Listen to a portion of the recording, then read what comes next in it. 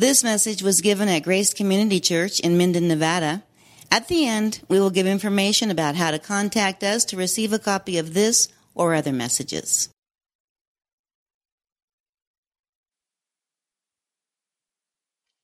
Well, let's take our Bibles and turn to 1 Corinthians chapter 1. 1 Corinthians chapter 1. We're going to read verses 10 through 17. The Apostle Paul, under the inspiration of the Holy Spirit, wrote these words. Now I exhort you, brethren, by the name of our Lord Jesus Christ, that you all agree, and that there be no divisions among you, but that you be made complete in the same mind and in the same judgment. For I have been informed concerning you, my brethren, by Chloe's people, that there are quarrels among you. Now I mean this, that each one of you is saying, I am of Paul, and I am of Apollos, and I am of Cephas, and I am of Christ. Has Christ been divided? Paul was not crucified for you, was he? Or were you baptized into the name of Paul? I thank God that I baptized none of you, except Crispus and Gaius, so that no one would say you were baptized in my name. Now, I did baptize also the household of Stephanas. Beyond that, I do not know whether I baptized any other. For Christ did not send me to baptize, but to preach the gospel, not in cleverness of speech, so that the cross of Christ would not be made void. As we come to this next section, chapter 1, verse 10, all the way through chapter 4 and verse 21 actually forms a complete unit in 1 Corinthians. And even though it is going to look like Paul is shifting gears through these next few chapters, he actually is locked in to the very themes that he's going to start addressing right now. And so it really does, as you're reading 1 Corinthians, it really helps to keep the big picture in mind, because as you get into, as it were, the trees, if you forget the forest, you kind of lose sight of Paul's argument. But if you keep the forest in mind, all of a sudden the trees start to make sense. They start to fall into place. And so Paul is dealing with division in the church. Now, ironically, he had just spoken in verse 9 these words, God is faithful, through whom you were called into fellowship with his Son, Jesus Christ our Lord. And so Paul has acknowledged that God, by his grace, has called us into fellowship, and yet, we'll put it this way, the presenting problem, okay? You know what I mean by the presenting problem? That is the problem that's there on the surface. That's the problem that's in front of your eyes. It may not be the ultimate problem, but it is the problem that's right there. The presenting problem is that the Corinthians have, as it were, hacked up the body of Christ. They've divided the body of Christ. And the divisions that exist in the Corinthian assembly seem to be based on, first of all, false views of preaching and what actually marks, quote, spiritual preaching. It also seems to be divisions driven by either too high a view of men in ministry or too low a view of men in ministry. And the bottom line is that these divisions end up being driven by a sense of arrogance, spiritual pride, the sense of what we could call spiritual one-upmanship, the idea of trying to attain status and superiority within the body of Christ. And so Paul is going to address this, and he's going to address it powerfully. Now, the question is a discussion on division in the body relevant for us Christians in the 21st century?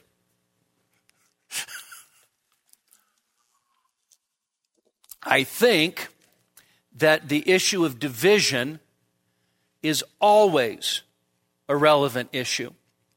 In fact, I would go so far as to suggest that even in healthy churches, it needs to be addressed. It needs to be fervently warned against, and it has to be assumed that in some degree or another, it is happening around us. So for Paul, he is going to jump right in, and he begins with, "But I exhort you," or "Now I exhort you, brethren, through the name of our Lord Jesus Christ."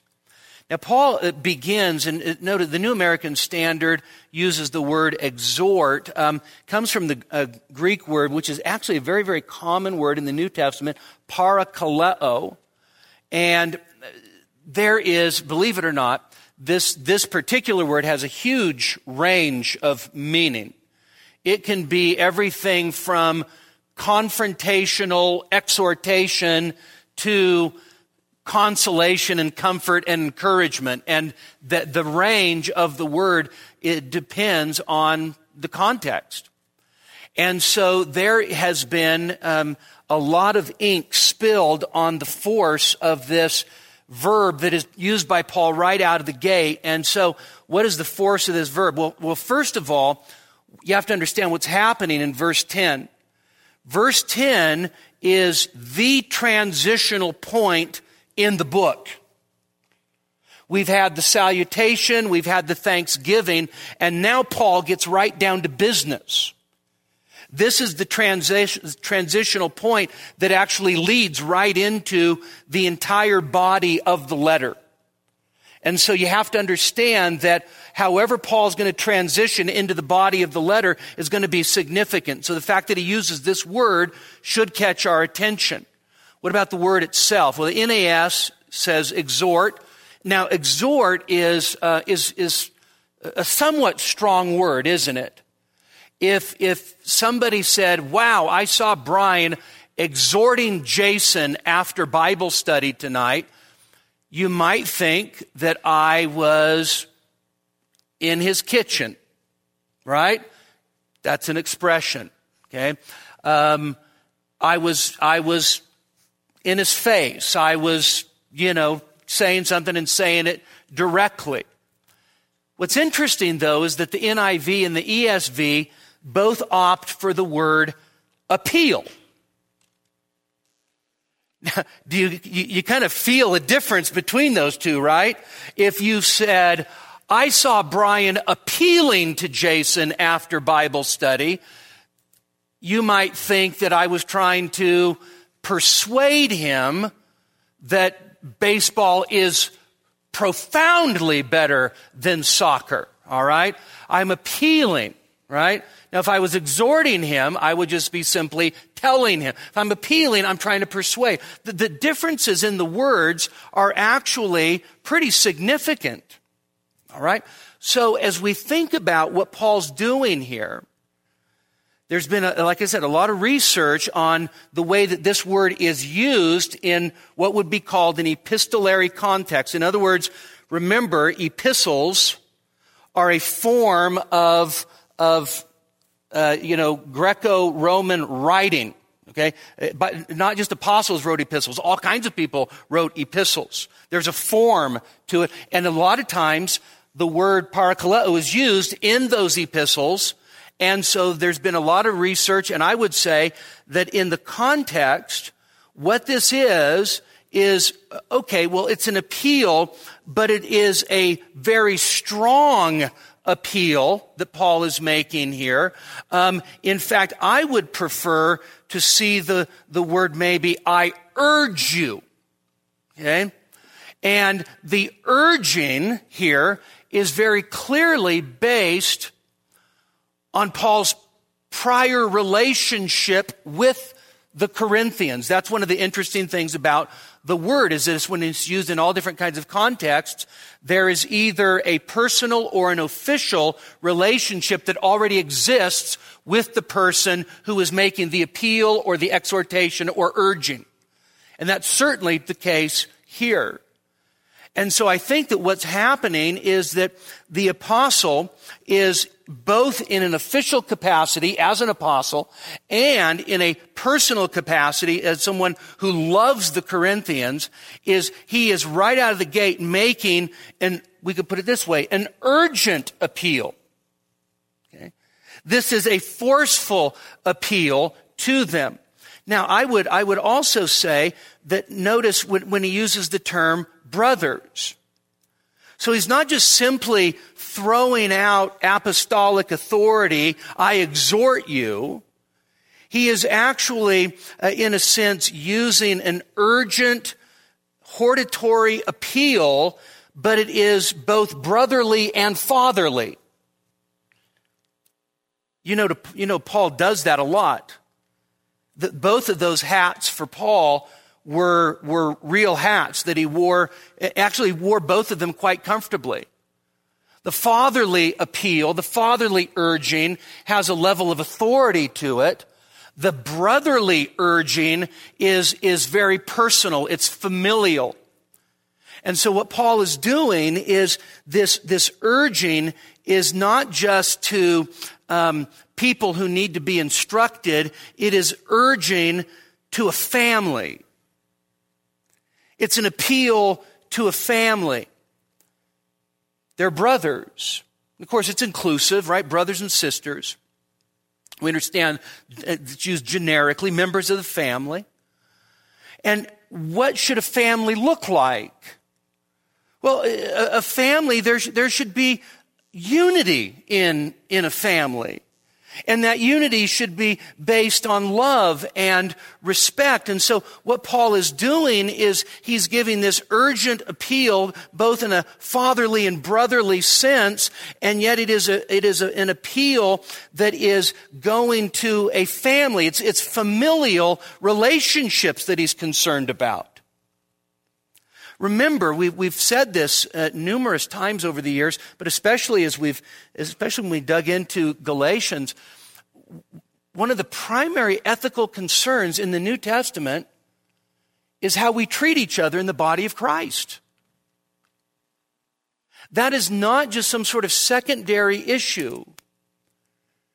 The heart of our sanctification is not just some sense of personal holiness and achievement in spiritual exploits, but the heart of our New Testament ethic is how we treat one another. And so here's Paul, and he's just reminding these people that are splintered and fragmented and just thinking that they're better than each other. He's reminding them, you're brothers, you're sisters. You belong to each other. I'm urging you, family. There is definitely a sense of pathos to this. Now notice also it is not as your father in the faith or anything like that. It's through the name of our Lord Jesus Christ. Okay? I urge you, family, through the name of our Lord Jesus Christ. By the way, the 10th time in 10 verses that Jesus has been mentioned. All right? You can't miss this. Paul's driving at something here, okay? And when he says through, in other words, the urging, the exhortation is through Christ. And I think that this is what's happening, is that the appeal that Paul is making is through our Lord Jesus Christ. That is, remember how he does this in the salutation, their Lord and ours. Right? So our common Lord. I'm appealing to you on the basis of the one who is my Lord and yours. There's a little more to it than that. The name of the Lord Jesus, which is being invoked here, is also invoking our Lord's character and his authority and his reputation. Okay? Notice Paul does not appeal for unity on the basis of his reputation. You think it would be easy for Paul, as the one who started the Corinthian church, to be really concerned? You know what? If you guys are acting like a bunch of savages with each other, that's going to be a reflection on me because I'm the one that started the church. That's not Paul's concern.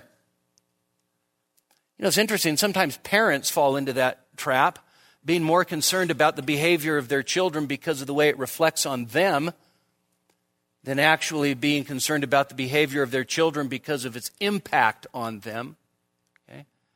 Now, Paul is not impervious to the fact that the Corinthians will have a testimony in the community and it will be either a good one or a bad one. And he does not want it to be a bad testimony, but he doesn't want it to be a bad testimony because it would reflect poorly on him, but because it would reflect poorly on Christ. That's where Paul's heart is. And so he is appealing through our Lord Jesus on the basis of Christ's character, who is, of course, the Prince of Peace, the one who has made peace through the blood of the cross. He is appealing through the Lord Jesus and his name on the basis of his authority and on his reputation. And so Paul is appealing to the fact that Christ's lordship is over his family and his reputation is both through his family and among his family, and it's that which forms the basis of his appeal. Now, here's what he is exhorting them to do. Literally, that you all say the same thing. Now, that's a weird thing to say, that you all say the same thing. Well, it's actually an idiomatic expression that was fairly common in the first century, ironically, especially in political literature. And the idea is that not that you would all parrot the same thing, that you would all say the exact same words, but the idea is that you would become allies. Okay? Or even, as Anthony Thistleton puts it, that you would all take the same side. Paul's not interested in demolishing diversity within the body of Christ. In fact, diversity is going to be a good thing, as we find out in 1 Corinthians 12. But what Paul is doing is he is trying to undercut all division within the body of Christ. And in order for that to happen, everybody has to be on the same side. It's not that they're all robots saying the exact same thing. Good morning, brother. Good morning, brother. Amen. Amen. Okay? But they all are, we'd put it this way, on the same page. And one of the old commentators made the analogy of what Paul's getting at here, that what Paul is looking for is not just for them to be in unison, but for them to be in harmony. Okay? You know, we actually could all sing in unison, but that doesn't mean that we would all be singing in harmony. Right? Amen. I won't look any particular directions to those that are guilty of just being in unison. But cats can howl in unison. Right? My dogs bark in unison. They hear an ambulance going down 395 and they're in the backyard. And you know what they're doing? They're joining with all the other dogs in the neighborhood and they're just howling in unison, but there's not much harmony. What Paul's after is harmony, that everybody would be on the same page. Now, it's interesting because Gordon Fee actually suggests that the call here to be of the same mind, or to be to say the same thing, Fee actually suggests that it is much more specific. Instead of just sort of a broad thing that I'm appealing to you all to be on the same page, Fee suggests that there's actually a relation here that everybody say the same thing, everybody be in agreement in relationship to there not being any divisions among them. Okay? That is possible. Now, the fact is that the larger picture is true, then the more specific picture is true, right? If they're to be on the same page, then they certainly be on the same page in terms of division. Okay? In other words, he wants them to agree, be on the same page, that divisions within the body really ought not to be. And that's the second part of this, that there not be any, and here's the word, schismata. You know right away when you hear schismata that we have a word in English that's derived from schismata, that there not be any schismata among you. Now we hear that word and we think of the word schism. Okay? Schism. And we think of the word schism through 2,000 years of church history looking back. And when we think of schism in 2,000 years of church history, we typically think of doctrinal divisions that occur within the Christian church. So, was it 1066 that was the Great Schism? Charlie, 1066? I know you were just a kid, but so we actually look at church history. We look at the big divide between the East and the West. That's the Great Schism. Between the Western Church that became the Roman Catholic Church and the Eastern Church, which became the Orthodox Church. We think of schism at the time of the Reformation, right? And of course, we think of the very banners behind me that were the source of the schism, the division. I think it would be a mistake to think of this word schism in terms of 2,000 years of church history. Because probably what is happening is not doctrinal divisions among the Corinthians. Now, to be sure, they are messed up doctrinally in a number of ways, but the idea of schism actually is to be ripped or torn apart, all right? And in fact, we sing it, right, by schisms in the church's one foundation, schisms rent asunder by heresies distressed. Remember that line? And the idea here is like the fabric of their unity has been torn apart. And Paul says that's what you should be in harmony about, that there not be any tears or rips or rifts among you.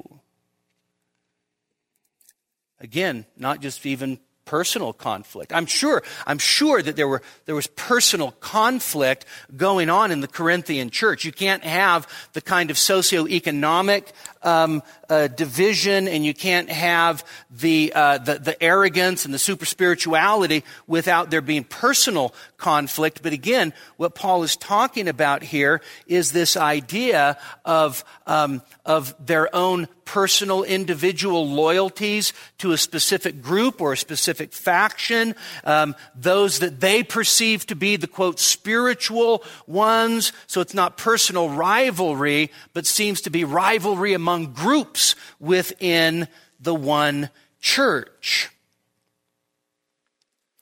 It's amazing how quickly people that all claim allegiance to the Lord Jesus can start to make sub-alliances with people in the body. Loyalties based on whatever that leads to nothing but strife. Okay. This happens, and it happens over things that it should never happen over. Right? A lot of times it happens over issues that are just Christian liberty. One family chooses to do this, another family chooses to do that, and all of a sudden you've got, this is public knowledge, but back a long time ago, you had a family at John MacArthur's church, the Ezzos, and they had done a series that had become very famous, Raising Kids God's Way. That's pretty authoritative, Raising Kids God's Way. And all of a sudden, people started to be identified as to those who were following the Ezzo model because they were raising kids God's way, and then those that weren't. And it became a huge divisive issue. And things like that happen. But all of a sudden, the alliances and the loyalties are not supremely to Jesus anymore. They are to the people that I happen to be in agreement with. Like soccer and baseball. Notice the third part. But that you might be equipped or prepared in the same mind and in the same purpose. So Paul is saying, here's what I'm urging you. Here's what I'm appealing to you as a father, as a brother, as one who is a representative of the Lord Jesus. I'm appealing to you through the authority and reputation of our Lord Jesus, that you all be on the same page, that there not be these rips and tears in the fabric of your unity, but rather that you would be equipped or prepared in the same mind. The interesting thing is that the word that is for equipped is the idea of to be restored or to be put back into its proper condition. This is a word, by the way, that's used in the Gospels for when the disciples are repairing their nets. The idea is that you would actually be repaired, brought back together in the same mind and in the same purpose. I love David Garland says to be refurbished. That's what we as the people of God need. Is we need frequent refurbishments, don't we? Okay. So the same mind, and again here, Paul is not calling for a uniformity. You understand that there's difference between division and diversity, and there's a difference between uniformity and unity. You can have unity that exists within the context of diversity.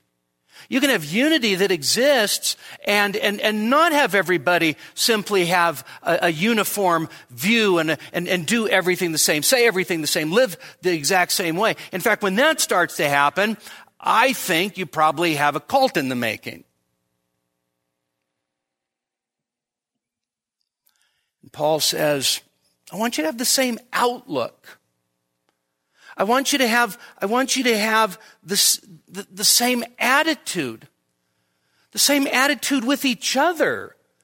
I want you to think in ways towards each other that are honoring. Now, at the end of chapter 2, Paul's going to remind the Corinthians, we have the mind of Christ. This is why you should have the same mind, is because you have the mind of Christ. It's the Spirit of God that's giving you the mind of Christ. Christians should not be at each other's throats. They shouldn't be competing with each other. They shouldn't be trying to outstrip each other in being super spirituals. You've got the mind of Christ. Now, as far as this last phrase, same purpose, just like our previous word, this word has a large semantic range, and it could be to have the same intention, to have the same mind, to have the same opinion, to be in agreement with each other.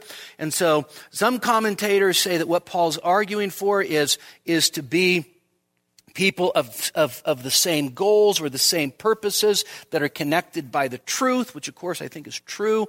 But others actually emphasize another part of this word that could be emphasizing to be of the same mind in the idea of having mutual respect and consent with one another. Okay. Whatever the actual emphasis of the word is, the intent here for Paul is obvious. It's totally clear. Be on the same page. There shouldn't be rips and tears in the fabric of your unity as the people of God. And in fact, you should share the same attitudes and the same outlooks. It doesn't mean that you agree in every jot and tittle, but what it does mean is that you have the same kind of mindset so that you're looking out for each other. You care for each other. You have the same goals for each other. You have the same goals as the body of Christ. This, of course, would have been absolutely contrary to the current condition in Corinth, where their goals were not simply the idea of, you know what, let's press on, let's march on as the church militant in this earth, glorifying the Lord Jesus, making disciples, expanding his kingdom, whatever, doing great things for God. Instead, their goals were, you know what, I want to be the most famous guy in this church. I want to be known as the most spiritual guy in this church. I want to be known as the best prophet in this church. I want to be known as the most fantastic tongue speaker in this church. I want to be known as the highest pew jumper in this church. It was all about self-promotion, self-aggrandizement, driven by pride. So that's, in a sense, verse 10 is the manifesto, at least through the first 4 chapters.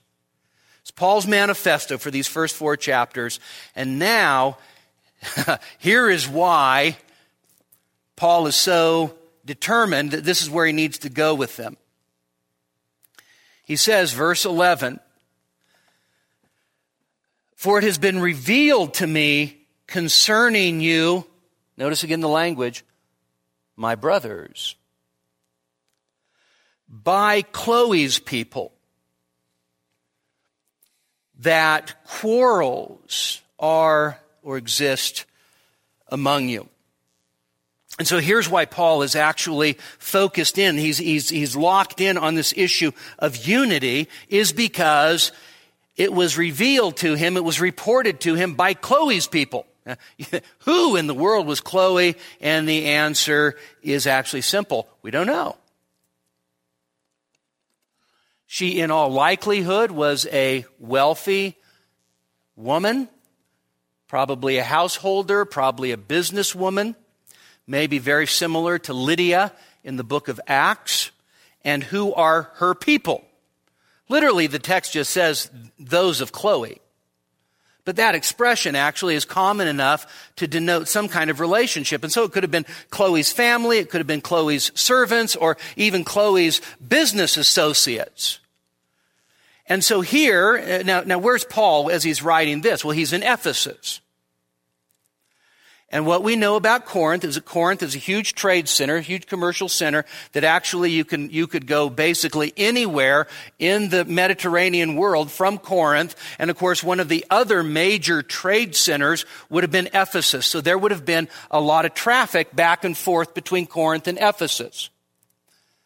The fact that Paul goes from Corinth to Ephesus actually just demonstrates what a common route that this would have been in the ancient world. And so here's Paul in Ephesus, and he gets a visit by Chloe's people.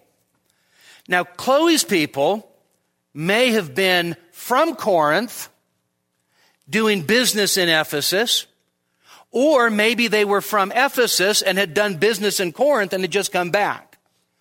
But regardless of what the situation is, here's what happens. They come and give Paul a report. You can imagine Paul's having dinner with them, probably enjoying pulled pork. And Paul says, "So, tell me, Chloe's people," now they obviously had names, "how are things in Corinth?" "Oh, Paul, I am sorry you asked." "What's going on?" "You would not believe it. The church is being torn apart. It's being ripped to shreds. Divisions, quarrels, conflicts. I mean, Paul, the church is dividing up. You know, we have, there are X number of house churches that make up the church at Corinth. And Paul, each one of them is competing with each other. There are rivalries going on. And Paul hears this report. Now, here's the thing. Paul takes the report as reliable. He takes the report as trustworthy. He is assuming, not only the trustworthiness of Chloe's people, but he's also assuming that when he says to the Corinthians, I've heard this from Chloe's people, the Corinthians are going to assume that it's a trustworthy report too. You know, we hedge our bets when we tell people something secondhand. You know, so, I heard, and I know this might be the case. There's none of that for Paul. He says, this is what I've heard. There are divisions among you. And so, Gordon Fee puts it like this. They gave Paul an earful of the real situation. What was it? That there are quarrels among you. Again, the word that's used here is different than the word that's used previously, but the idea is disputes, strife, contention, quarrels. And so here's a church that is just coming apart at the seams because it is at odds with each other within the body. Anthony Thistleton puts it like this. He says, Corinth represented an especially competitive and status-obsessed culture. So here's the picture. Paul is there in Corinth for 18 months, labors, preaches, leads. He's got his helpers. They're doing a great job. Paul leaves, and once Paul leaves, maybe there's a leadership vacuum, don't know for sure, but as Paul leaves, what begins to happen is that all of the bad worldly habits that the Corinthians had imbibed, just being a part of that culture, now start to be just trucked into the church in dump truck loads. That old competitive spirit, that status seeking, that the power grabbing, the sense of trying to be important starts to permeate its way into the church. And then here's how Paul describes the disputes, the quarrels. But I say this. Okay? So Paul said, this is the report, this is what I'm telling you. That each among you says, I am of Paul, but I am of Apollos. Now I am of Cephas. I am of Christ. Now, many commentators look at this as descriptive of actual parties. In other words, many, if not most commentators, see this description, I'm of Paul, Apollos, Cephas, Christ, as descriptions of actual parties. So there would have been like a Paul party and a Cephas party and a Apollos party and a Christ party. Now, what's important to notice is, again, the language comes over from the political world. We would say it a little differently, but this, we wouldn't say, I'm trying to be politically correct here. I know what I'll do. I am of George Washington. Okay. I am of Lincoln. In other ways, saying it would be, I'm for so-and-so. Okay? That'd be the equivalent of I am of. I'm for Paul. I'm for Apollos. Well, you guys are idiots. I'm of Cephas. I'm for Cephas. In fact, they wore little pins on their tunics. I'm for the rock. Right? And then, of course, you had the I am of Christ group. Now, so they're akin to political slogans. I'm of Paul. So let's just say that these actually represent actual parties within the Corinthian church. I'm not sure that they actually do, but we'll get to that in a second. Those who would say, I am of Paul, would actually be saying, I'm loyal to the founder of this church. I'm loyal to our spiritual father. I'm loyal to the Apostle Paul himself. I am for Paul. And then, of course, you had perhaps the Apollos group. And the Apollos group were like, you're for Paul? Are you kidding me? We are for Apollos. And of course, what do we know about Apollos? Think about, and this again may be part of the situation. So what do we know about Apollos from Acts chapter 18? We know that he was an Alexandrian Jew who was eloquent, educated, mighty in the scriptures. Guess what the Corinthians would have valued? They would have valued knowledge. They would have valued rhetoric. They would have valued polished speech, persuasive speech. So in a sense, Apollos is kind of cut out for the Corinthians in terms of who you want to be for. He would have been culturally pleasing to them. It is interesting the way that we do gravitate towards people that share certain cultural values, right? I mean, so here we are in Nevada, and let's say a new church starts up, and the guy's from New England,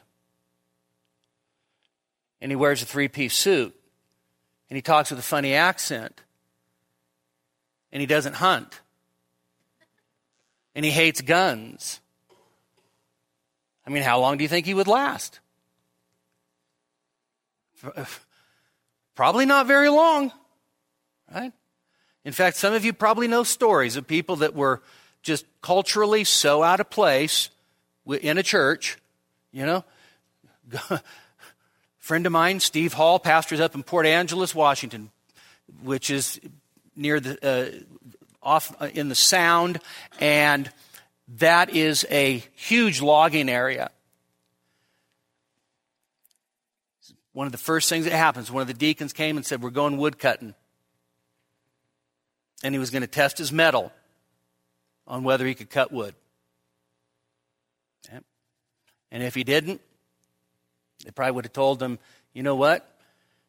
Go back down to L.A., softy boy." But he made it. So you can imagine, Apollos, the Corinthians were going, "That's our guy. He shares all the values that we share. He's the poster child for what we think preaching should be all about." Then, of course, you have I am of Cephas. So maybe you had a Jewish contingent in Corinth. We know that there was a synagogue, obviously, there. And you had people going, "You know what? You guys are all messed up." Okay? So Apollos, he's an Alexandrian Jew. You know what that means? He's from Alexandria, Egypt. And what that means is that his Jewishness isn't all that Jewish. He's more Greek than Jewish. He's a phony.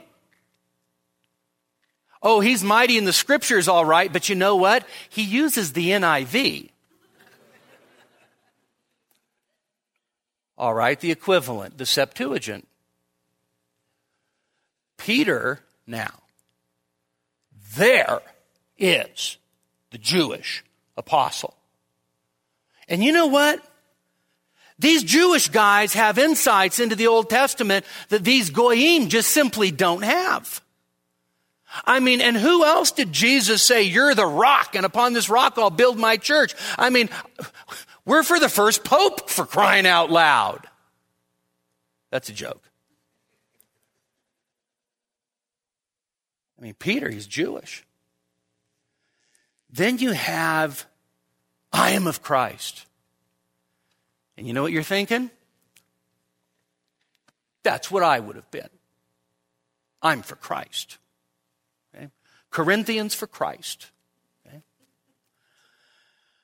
Now, the problem is that if this does represent actual groups, it's kind of actually hard to see why Paul would be critical of those saying, "I'm of Christ." But if this is the case, what you have here would be the super spiritual ones. You know? Calvinists, Lutherans, Wesleyans. I'm just a good old-fashioned Christian. The problem is that if these are representative of actual parties, then, as Richard Hayes puts it, is Christ is de facto reduced to the status of one more leader hustling for adherence within the community's local politics. In other words, there was nothing actually really Christ-centered about saying, I am of Christ. It was just simply a way to kind of one-up the other jokers. I don't follow men. I follow Christ. I mean, I'm so spiritual that I don't even need to listen to Peter or Paul or Apollos. I'm of Christ. Have you ever met anybody like that? Oh, I have. I have. The Holy Spirit talks directly to me. I don't need to go to church. I am special. Special, all right. Now, here's another possibility. It's possible that what Paul's doing here is using rhetoric, and what he's doing is he's caricaturing their behavior. Okay? In other words, there may not have been really like, I'm of Paul, I'm for Paul, I'm the Paul party, and well, I'm the Cephas party. Actually, what he may be doing is just caricaturing their behavior, actually showing how silly and how childish the divisions really are, so that when he gets down to I am of Christ, he's actually probably just being sarcastic with those who are the super spiritual people. Whatever the case may be, whether these are actual parties or whether Paul is just using rhetorical device and just being sarcastic and showing them the folly, what this division does reflect is that it is more about status and power than it is theology. These weren't theological divisions. They weren't saying, those guys baptize babies. We ain't going to do that. What it was power and status and prestige and who could be first. It's also a demonstration of the individual spirit that's contrary to the idea of the community. If everybody's supposed to be on the same page, then it's absolutely contrary of being on the same page to turn around and say, I am of. I don't know what you are, but I am of.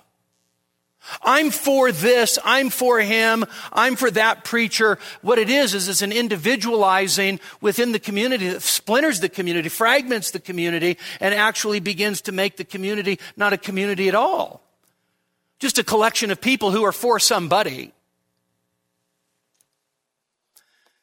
The divisions, of course, as we've noted in our introduction, may have been driven by some socioeconomic considerations, the haves, the have-nots.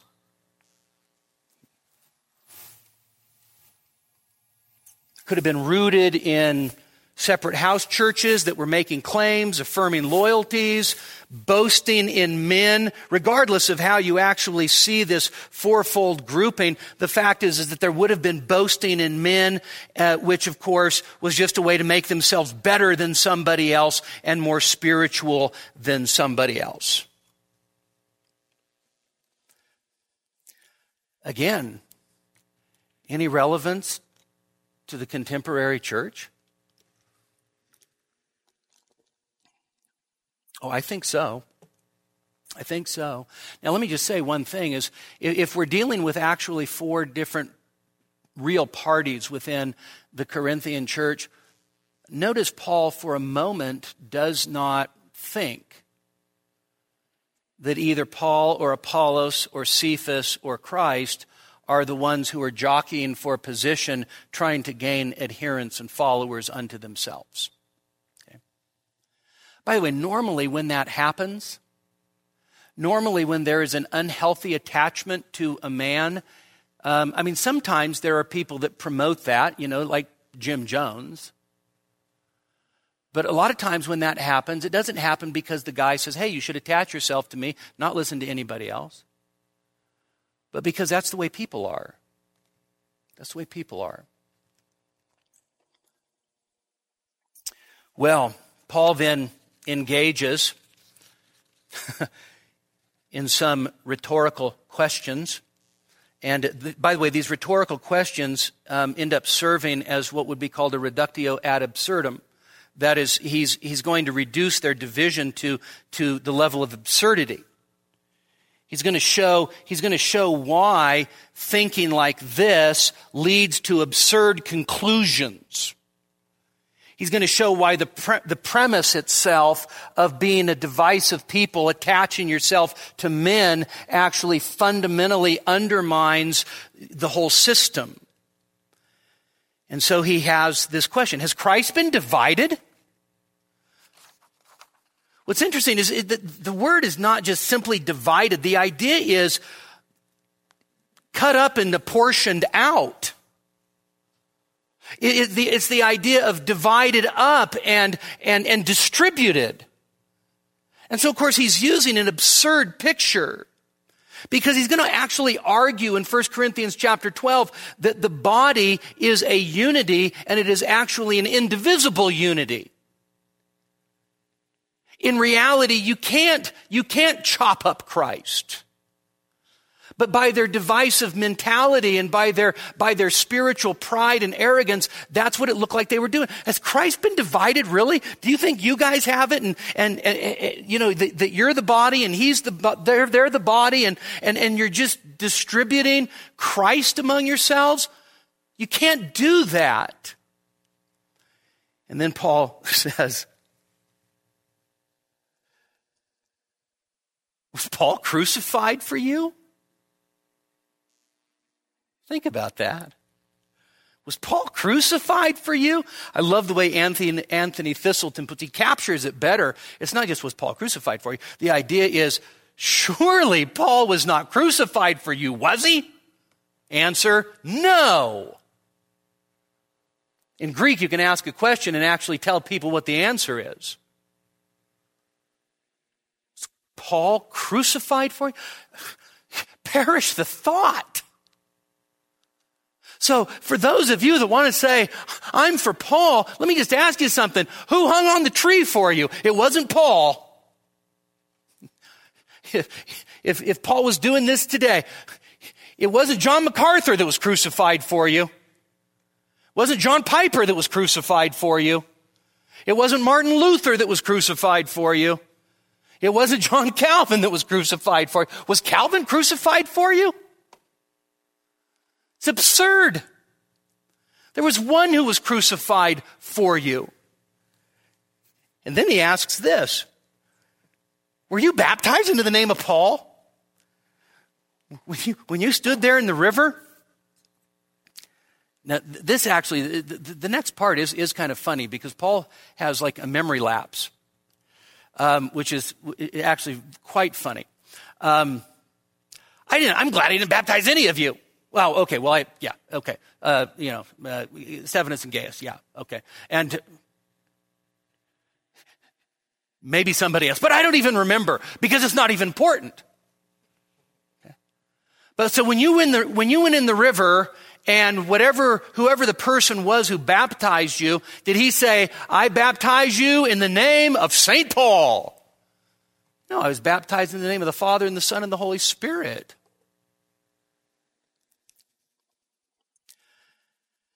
Now, Paul is going to shift gears a little bit. Baptism kind of throws him off track just a little bit. He'll get back, okay? But it's an interesting discussion. We'll look at it next week. But what I want to point out to you is this. First of all, in conclusion, Paul does not tell the Corinthians, behave yourselves. Stop the bickering. Be nice. That's typically what we do, right? We're like, the Bob Newhart video. Just stop it. Just stop it. You're being divisive. Stop it. You're quarreling. Just stop it. Be nice to each other. Don't you know? Being nice is a virtue. Notice Paul does not do that. By the way, there's no power in that. There's no power in that. What he does is he very intentionally directs them to Jesus Christ. That's going to be the point of the end of this section.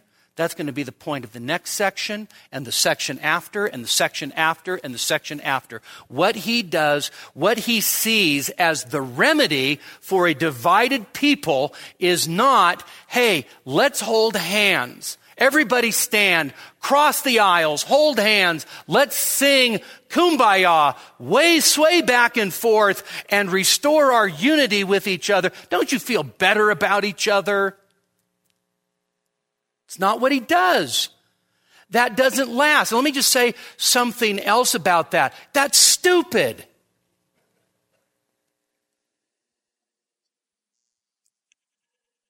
I don't want to stand up and cross the aisle and hold somebody's hand.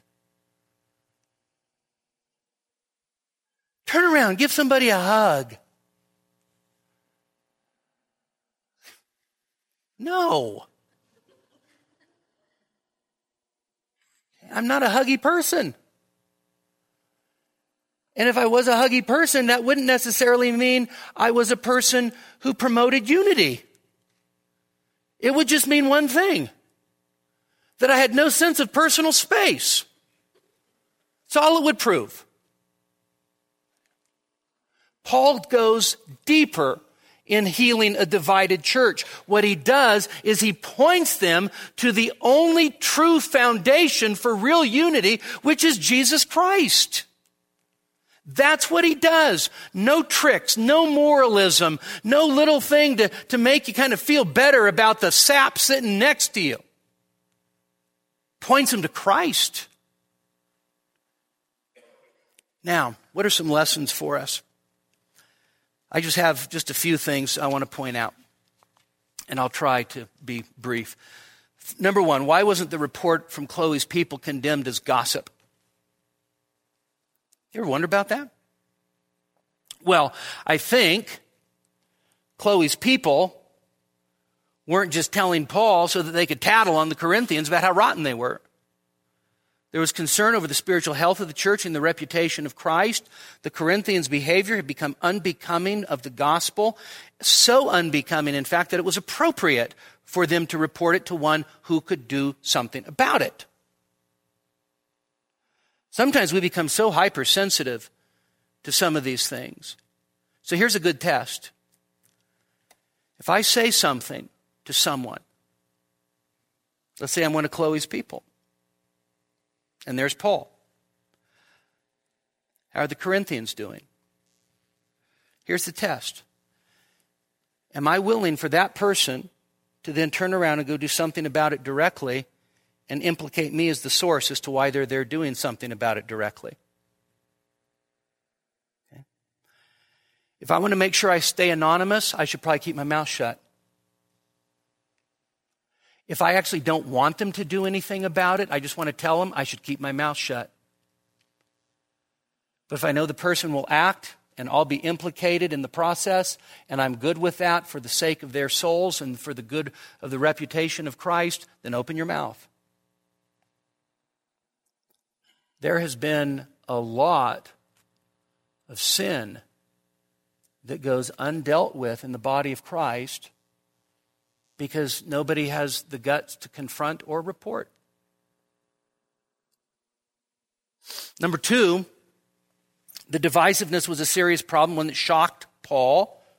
Okay. The worldly mentality of the Corinthians had encroached on the church, and they had taken the low road of status and competition and power and spiritual one-upmanship. Don't ever think that division is just okay. Now, Paul's going to say later, by the way, in 1 Corinthians chapter 10, that it's actually necessary for divisions to exist among you so that we know who's approved. Okay? So in a sense, not all division is ultimately bad. But here's the thing, is that people, I'll just put it bluntly, people like us, you know the types I'm talking about, we sometimes justify division for the sake of truth in ways that dishonor the Lord Jesus Christ. Okay.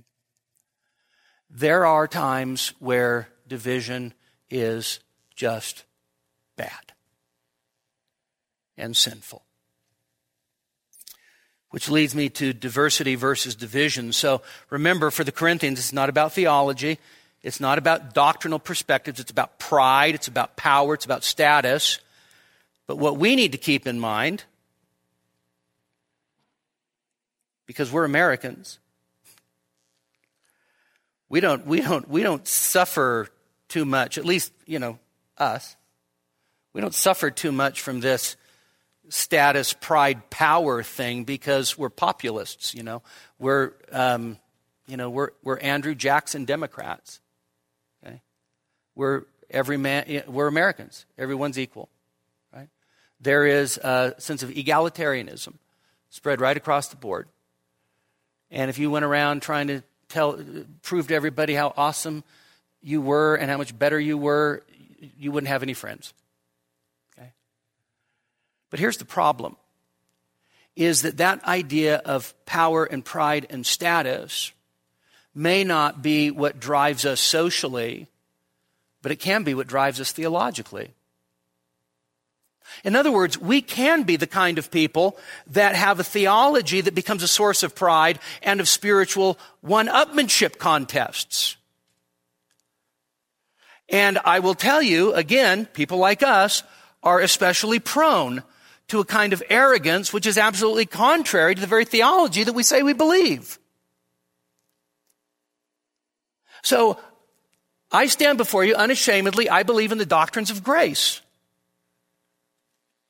But I believe in the doctrines of grace not because I'm smarter than the other guys I went to seminary with, but because of the grace of God. And if it's the grace of God, then I can't boast about it. And yet how many of us boast about our superior theology? Our lives may be a train wreck, but we've got better theology. Luther, while he's still alive, people are calling themselves Lutherans. All right? This is what Luther says. What's Luther? The teaching's not mine. How did I, poor stinking bag of maggots that I am, come to the point where people call the children of Christ by my evil name? I like that. Of course, at times labels are necessary for theological dialogue, but we need to watch out for spiritual pride. And so I would say in order to watch out, we need to, one, be clear on what are essentials and what are secondary issues. Okay.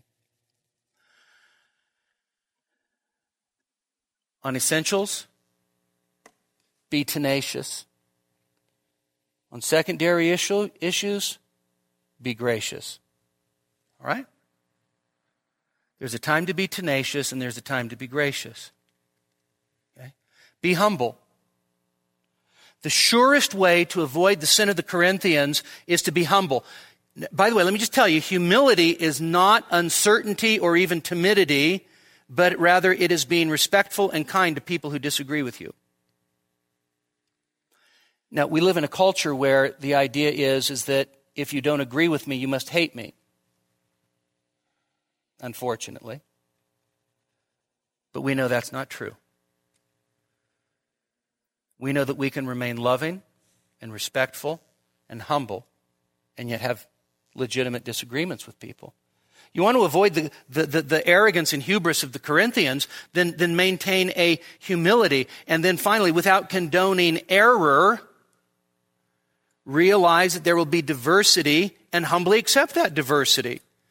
Be charitable. Mark my words, lack of charity and lack of humility will always lead to division.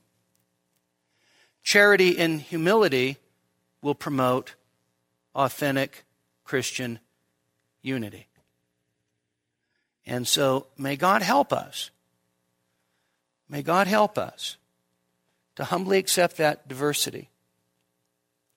There are going to be people in the body of Christ that you don't see eye to eye on certain things that are important things. I'm not saying for a minute things aren't important. But you know what? Those don't have to be the things that divide us. If somebody tells me Jesus isn't God, goodbye. Okay? Somebody tells me they're justified by their works. Goodbye.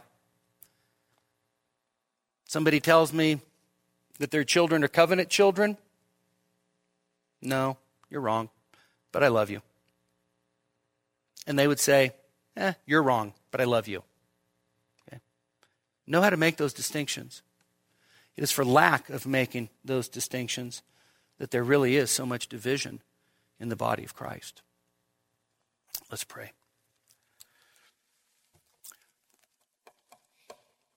Father, we thank you for this text, and we pray that where we need to be corrected, you would correct us. We pray that where we need to be urged on to being on the same page with people, that we would receive that from you. Father, we are so quick to justify ourselves. Forgive us. We are so quick to plant our flags. Forgive us. And we pray, Father, that you would bind to our hearts the diligence to preserve the unity of the Spirit in the bond of peace. In Jesus' name, amen. We hope you've enjoyed this message from Grace Community Church in Minden, Nevada. To receive a copy of this or other messages, call us at area code 775-782-6516 or visit our website, gracenevada.com.